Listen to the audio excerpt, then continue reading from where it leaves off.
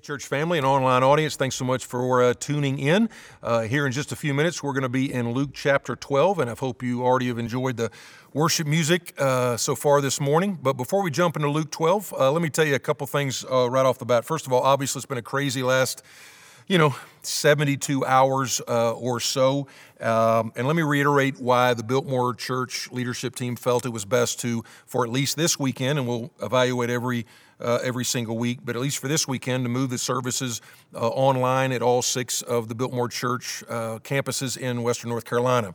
All right, really 2 reasons, because you've got a number of different scriptures that could apply, and people are like, well, why don't you just have faith? Why don't you just have faith? We don't want to live in fear. We do want to live in faith, but our faith is in the God of the Bible and what the God of the Bible says. And he's got some guidelines and some commandments and some things for us to pay attention to when we're trying to make wise decisions. And 2 of them would be this. One of them would be we want to support our local and our state and our national leaders. Romans 13 says we should do that.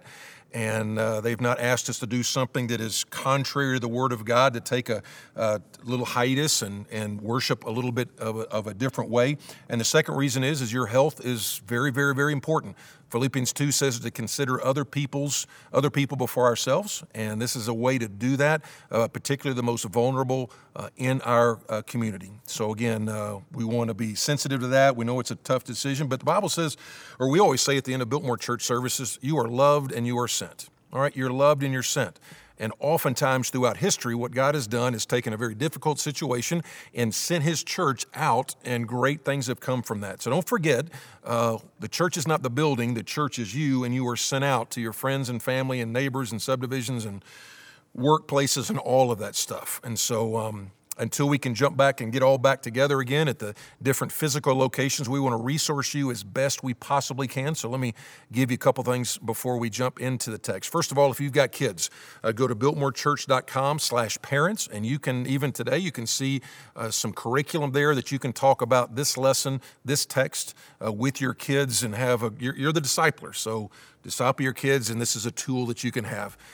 Secondly, we're working on getting communication. If you're in an adult small group and there's Connect group, there's about 60% of the people that attend Biltmore regularly are in a Connect group. If you're not in a Connect group, want to be, or are interested in one, just text the word Connect to 28282, and we can get you plugged in to that one. And then lastly, every morning this week, and until we go back to the normal schedules, every weekday starting at 7 a.m. on the Biltmore Facebook page and the Biltmore Instagram page, there'll be a 5-minute devotional from one of our pastors just to give you a great start to your day. So again, 7 a.m., Biltmore Instagram, Biltmore Facebook page, trying to resource you there. All right, so obviously last few days have been somewhat crazy. You've got stocks that are fluctuating. You have got hospitals that are filling up. You've got airports that are empty. In many cases, you have got our illusion of us having everything in control. That is popping.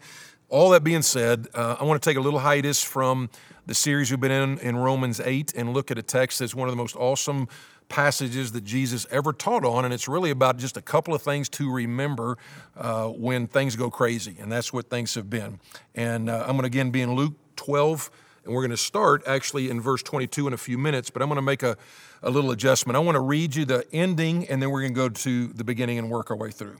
If you're new to Biltmore Church, here's what we do. We just teach from the Bible, and what that means is we'll usually stay in one passage for the entirety of the morning, and that one passage we'll read a couple of verses, say a few comments, make a story or an illustration, read a few more verses, story, illustration, application, and that's what we do, all right? But this one is going to be very, very simple to follow, but it's really based off a verse I had never really noticed before. All right, I'm sure I'd read it 100 times. I'd not noticed it really until it popped out earlier this week, even before we planned these services. But here it is, Luke 12:32. He says, "Fear not, little flock, for it is your Father's good pleasure to give you the kingdom." All right. 3 massive truths in just that one verse right there. He says, "Fear not, little flock." It's talking about God as a shepherd. For it is your Father's good pleasure. He's talking about he's a father, but then it says to give you the kingdom, that he's a king. So God's a shepherd, God is a father, and God is a king. And what I'm going to do is going to say the first 2 of those talk about the fact that the goodness of God, that God is good. God is good. God cares. He is a guiding shepherd. He is an adopting father. And the third one about him being a king is it's not just that he's good, but that he's great. This great king is sovereign. He can do it. He is a king that loves us. He's a king that rules over us. And here's what I want you to understand is both are super important. All right, this is really what makes biblical Christianity distinct from every other religion in the world. Because biblical Christianity says he's both. He's both good and he is great. And again, both are important because if you get off base on any of those things, then it gets really bad in a hurry. I don't even think they have these anymore, but there used to be, I know when I was growing up, they'd have these things on the playground called seesaws. All right, seesaws, I'm sure they've been outlawed now, but seesaws were awesome back then. Basically what that is a plank with a balance thing in the middle. And you know, if you were mischievous, you'd get like a real heavy person and a real light person, and you like send that guy into orbit. But ideally, the way they work is you've got relatively the same weight, so you can go back and forth, and even it out and talk if you want to. And what you see in this text is you got to have both that he's good and that he's great. Because here's the problem. If he's good, but he's not great, that's kind of like God is your nice buddy. He's like your life coach. Or he's your psychologist. It's nice, and he's nice to snuggle with, but he's not big enough when the storm hits. But the flip side of that is also true, that if he's great, but he's not good, that's not real comforting either. Okay, he can do it, but maybe he's not related to me enough to actually want to do it. And what he says is he's great, he is good, but he's got to be both. I remember when I think about a God who is, all right, he's not merciful, but he's great. I always think of The Gladiator, Joaquin Phoenix. He's like this wicked ruler in the movie The Gladiator, and there's this one part where he's a murderous thug. He's all those things, but he's like, am I not merciful? I mean, no, you're actually not merciful at all. Well, the good news of this text is you're going to see a God who is both good and a God who is great. I didn't grow up in church. I know some of you did, some of you didn't. I didn't grow up in church, but what we did do is we prayed before meals. And the prayer that we pray every meal is, God is great, God is good. Let us thank him for our food. I'm not sure, it's kind of like a country song. It doesn't quite match good and food, but we tried it. So God is great, God is good. Let us thank him for our food. Amen. That was our prayer. So that prayer is actually what the outline of this is today. Because what we're going to see is in the gospel, God is a good God who pursues you, loves you, adopts you, lives for you, dies for you. But he's also a great king who is resurrected from the grave, rules forever, and is returning one day to make all things right. A guy named A.W. Tozer, like a preacher many, many years ago, he said, the most important thing about you is what you think about when you think about God. And so let me kind of pose the question to you. What do you think about when you think about God? What comes to your mind when you think about God? That can vary tremendously. Some of you think about the fundamentalist, angry preacher who is like super, super harsh, legalistic, all truth, no grace at all.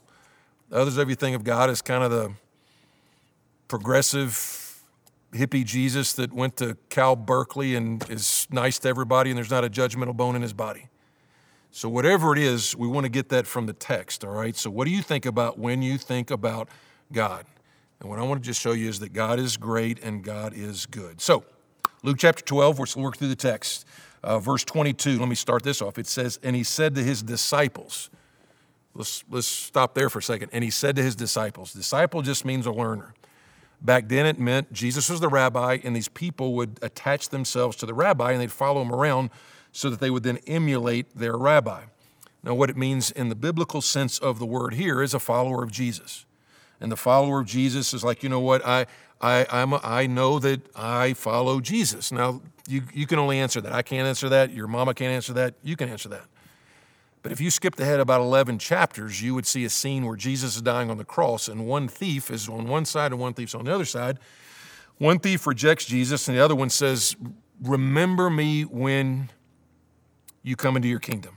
Remember me. Remember me when you come into your kingdom. And Jesus looks at him and says, truly, truly, I say to you, today you will be with me in paradise. So before we even really jump and get into the text, if you're not a Christ follower, if you don't think you are, man, there's a good and gracious and great God who loves you and died for you and is calling for you. And if you're like, I don't know him, you can know him. And all that, it's not super complicated. It's just like for you to be able to confess to him in some way what Jesus did on that cross 2,000 years ago, it counted for me. It's for you to tell God, you know what? When Jesus says, it is finished, when he said, it is finished, then that counts for me. And you can do that right there in your living room and just say, Jesus, right now I'm embracing you as my Savior. Make me the person you want me to be. I want to follow you as Lord, God, and King.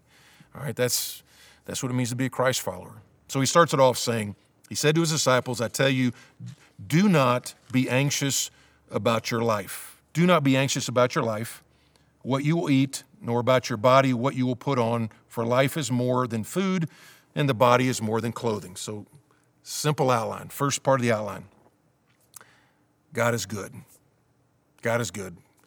Before the end of the message, I want you to be able to say, I want you to be able to talk with your kids, you know, what was the sermon about today? Well, it was about that God is good and God is great. So God is good. He says, do not be anxious. The word anxious there means to tear apart or distract or to come apart at the seams of a garment. It's not the idea of not planning, it's the idea of not panicking.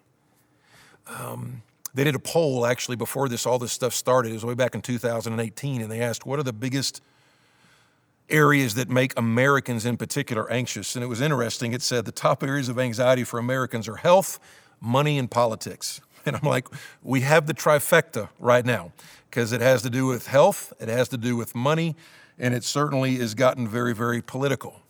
Well, here's what Jesus says about it, about God is good. He says, consider the ravens. They neither sow nor reap. They have neither storehouse nor barn, and yet God feeds them. And he says, then of how much more value are you than the birds? I kind of hone in on that phrase, how much more value are you than the birds?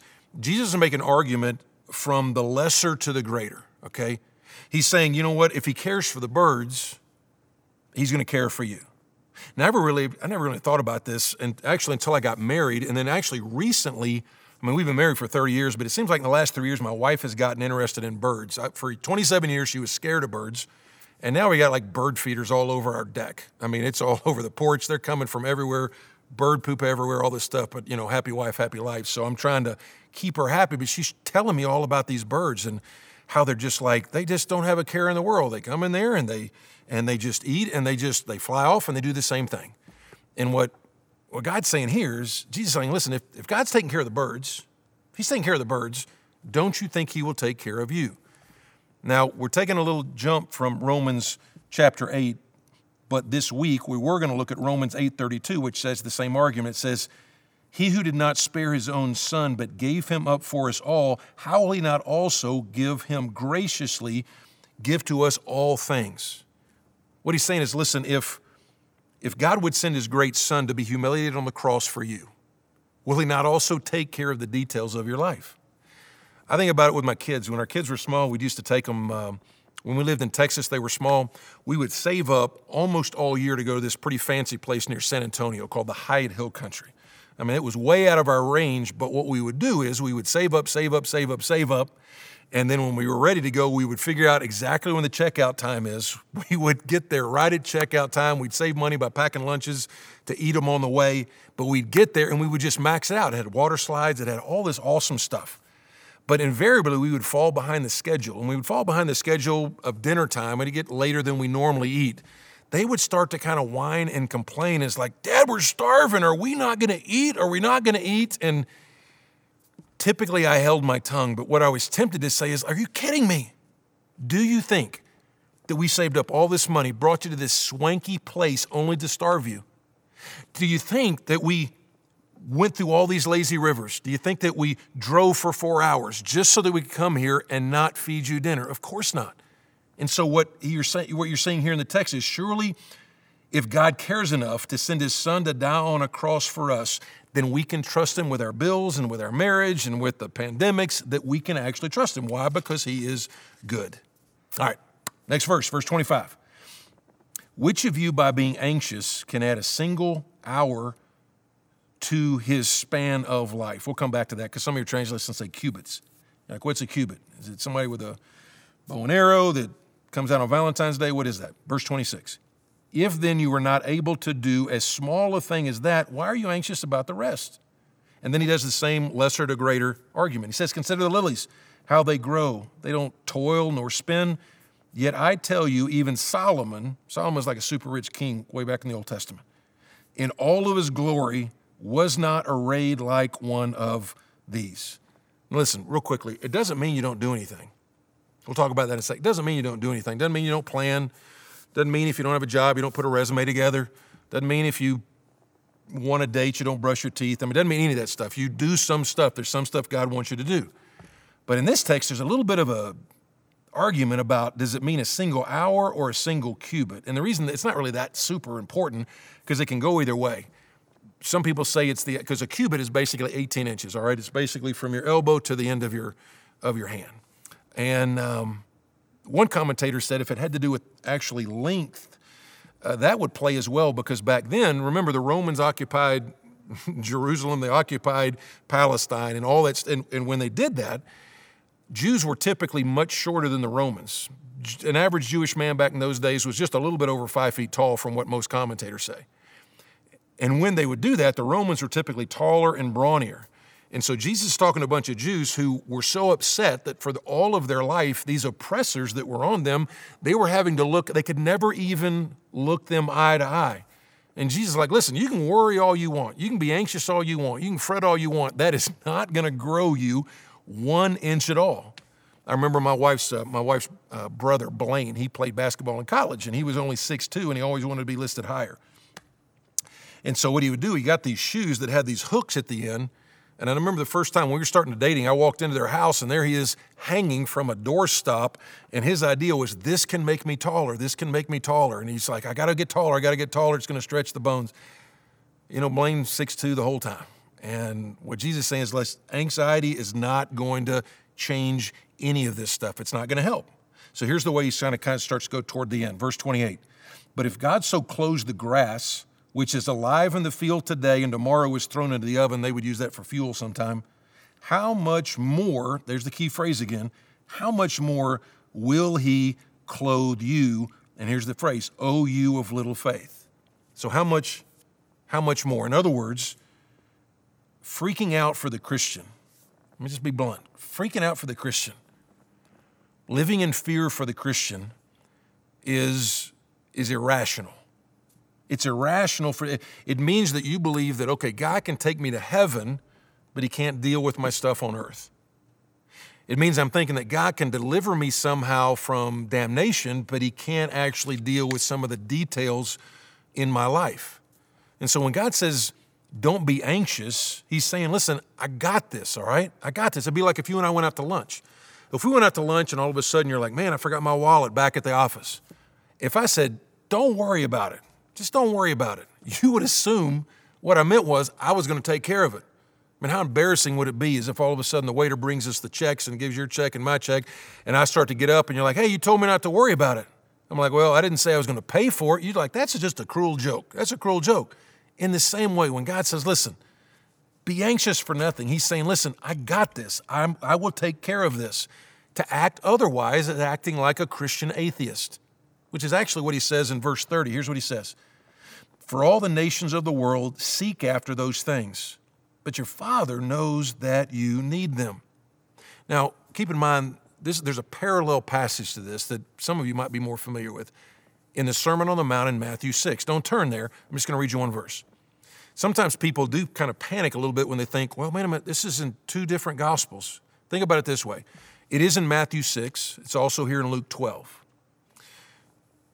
God gave us Matthew, Mark, Luke, and John. There's 4 Gospels. Matthew, Mark, and Luke have a lot of overlap, all right? They're called synoptic Gospels. There's a lot of parallel stories, but they have different details in them. And the way it's maybe easy to remember is, think about it this way. When you think about highlights of maybe football games, if you have this, you could have the same game, but you're going to have maybe a different package of highlights on different channels. Like ESPN, they're going to maybe show a different set of highlights than Fox Sports does, all right? So like let's say they're covering a Panthers game. ESPN might show the 2 touchdowns Christian McCaffrey scores rushing. That might be ESPN. Fox, they show the 2 touchdowns Christian McCaffrey scored receiving, catching the ball, because you know all the touchdowns are going to be scored by Christian McCaffrey because he was all we got. But same game, different details.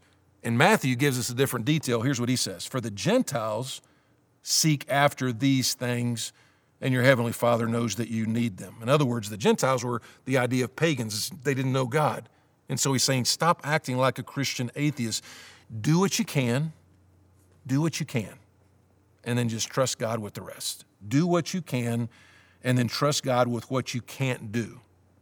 You've got a good shepherd who will guide you. You've got a good Father. He will not neglect you. So let's take a dry run about what you can do and what you got to trust God with. You really got to trust God with everything, but what you got to really commit to Him. So let's take this. Cancer. All right, I had cancer actually about 7 years ago.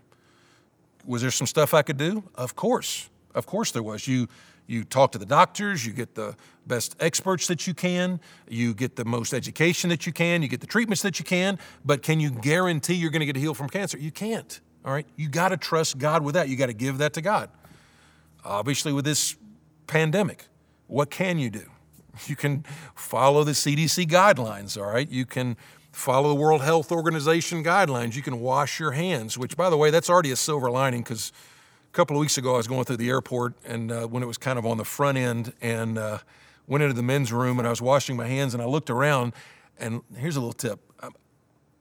Only about 50% of men in airports ever used to wash their hands. Ladies, I know that's probably just grossing you out. It's just true, all right? 50% is being generous. But 2 weeks ago when I'm going through there, it's like 99% we're in there 20 seconds, warm water. Okay, so when it comes to this, do what you can do. Can you guarantee, you know what, I'm not going to get, you can't guarantee you're not going to get it. Just give that to God and trust that to God. What about retirement? You're like, man, my 401k is tanking. Well, hey, it's up again. Well, it's tanking again. What can you do? What can you do? Well, you obviously can do some stuff. You can rearrange some things in your finances. You can tighten your belt a little bit, all right? Don't stop sponsoring that Compassion Child, all right? Don't do that. But you can tighten your belt in some things, but you can't guarantee, you can't make some things happen. You entrust that to God. God, I'm going to give you this. I've done what I can do, and I'm going to trust you with it. I think a lot of times parents do this when your kids are small. I mean, you want to protect them from everything, and you do want to protect them. You're their authority. You're supposed to protect them. And so what can you do? You can raise them in the Lord. You can make them a part of Awana and youth group. You can protect them. You can disciple them. But you can't, there's a time where you can't totally protect them from every contingency. And that's what some of you need to do. Just, God, I'm going to give you my kid. I'm going to give you my kid. I'm going to do all I can, but I'm going to give you my kid. So you got to get down to two things. God is good. And then before we close, let me just give you this second one, and that is this. Not only is God good, but God is great. God's a great God. Did you notice that in the text? It's not just that God is good, God's a great God. Here's the way he ends the story. Verse 31 and 32. See if you notice what's repeated. Instead, seek his kingdom, and these things will be added to you. And then he does the verse we started with. Fear not, little flock, for it is your Father's good pleasure to give you the kingdom. What's the king? He's talking about a king here. The king's the ruler of all. King doesn't answer to anybody. Our king, he is sovereign. That's the word the Bible uses for our king. He is sovereign. It means he's in control. It means he's not up in heaven right now, pacing up and down. He's not sitting there wringing his hands, sweating, figuring out, what am I going to do with this COVID pandemic? He's not doing that. I assure you he's not doing that. There's a song that the Biltmore Worship guys wrote. That's probably, of the ones we've written, is probably my favorite. It's What King Is This?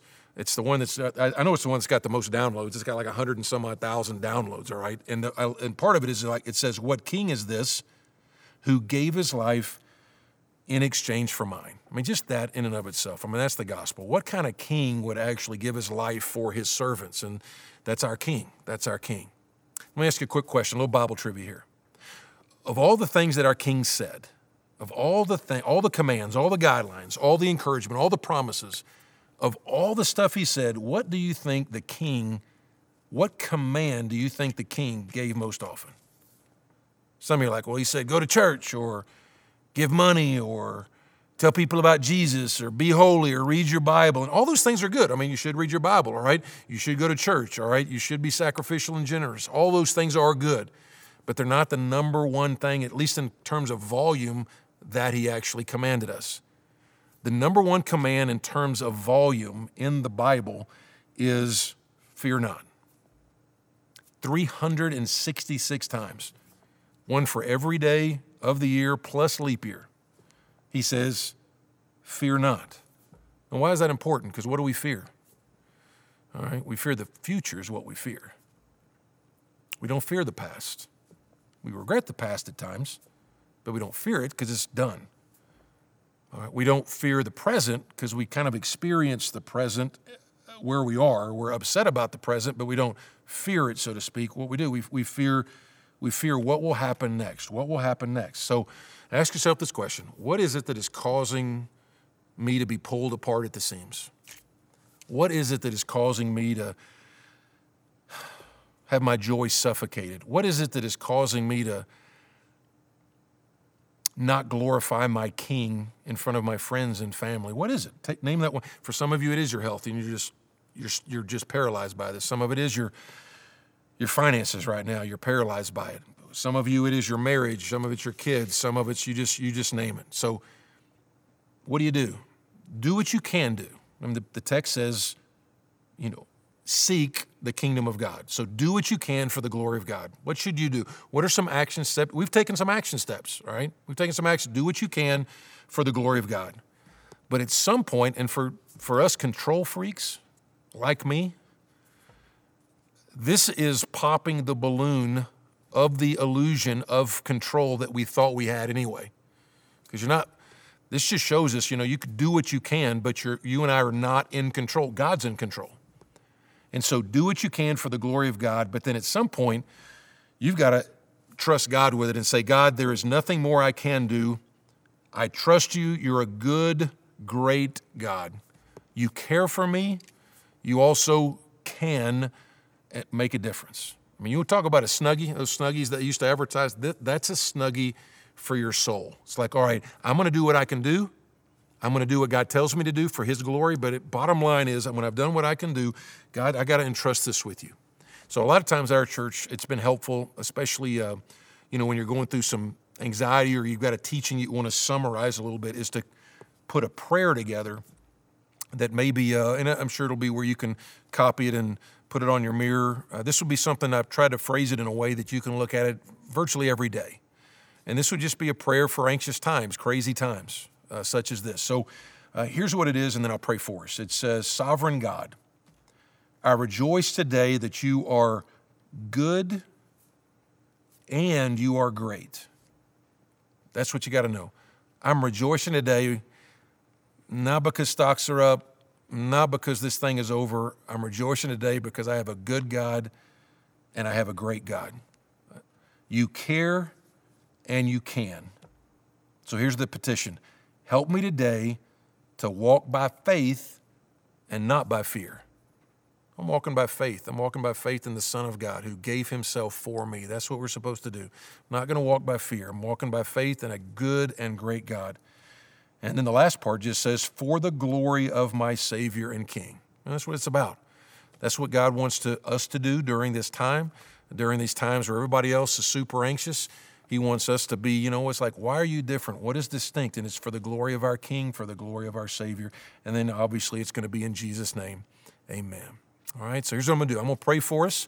And thanks for joining us online, all right? Anyway, thank you. Father, thanks for the folks that are tuning in today. Got to pray that the Word of God would minister to their soul, and as it has mine. Got to pray you would help them remember over and over and over again in the days ahead that you care and you can. You are great and you are good. Got to pray for even the discussions that parents have with kids in the next few minutes as they disciple the kids you've blessed them with.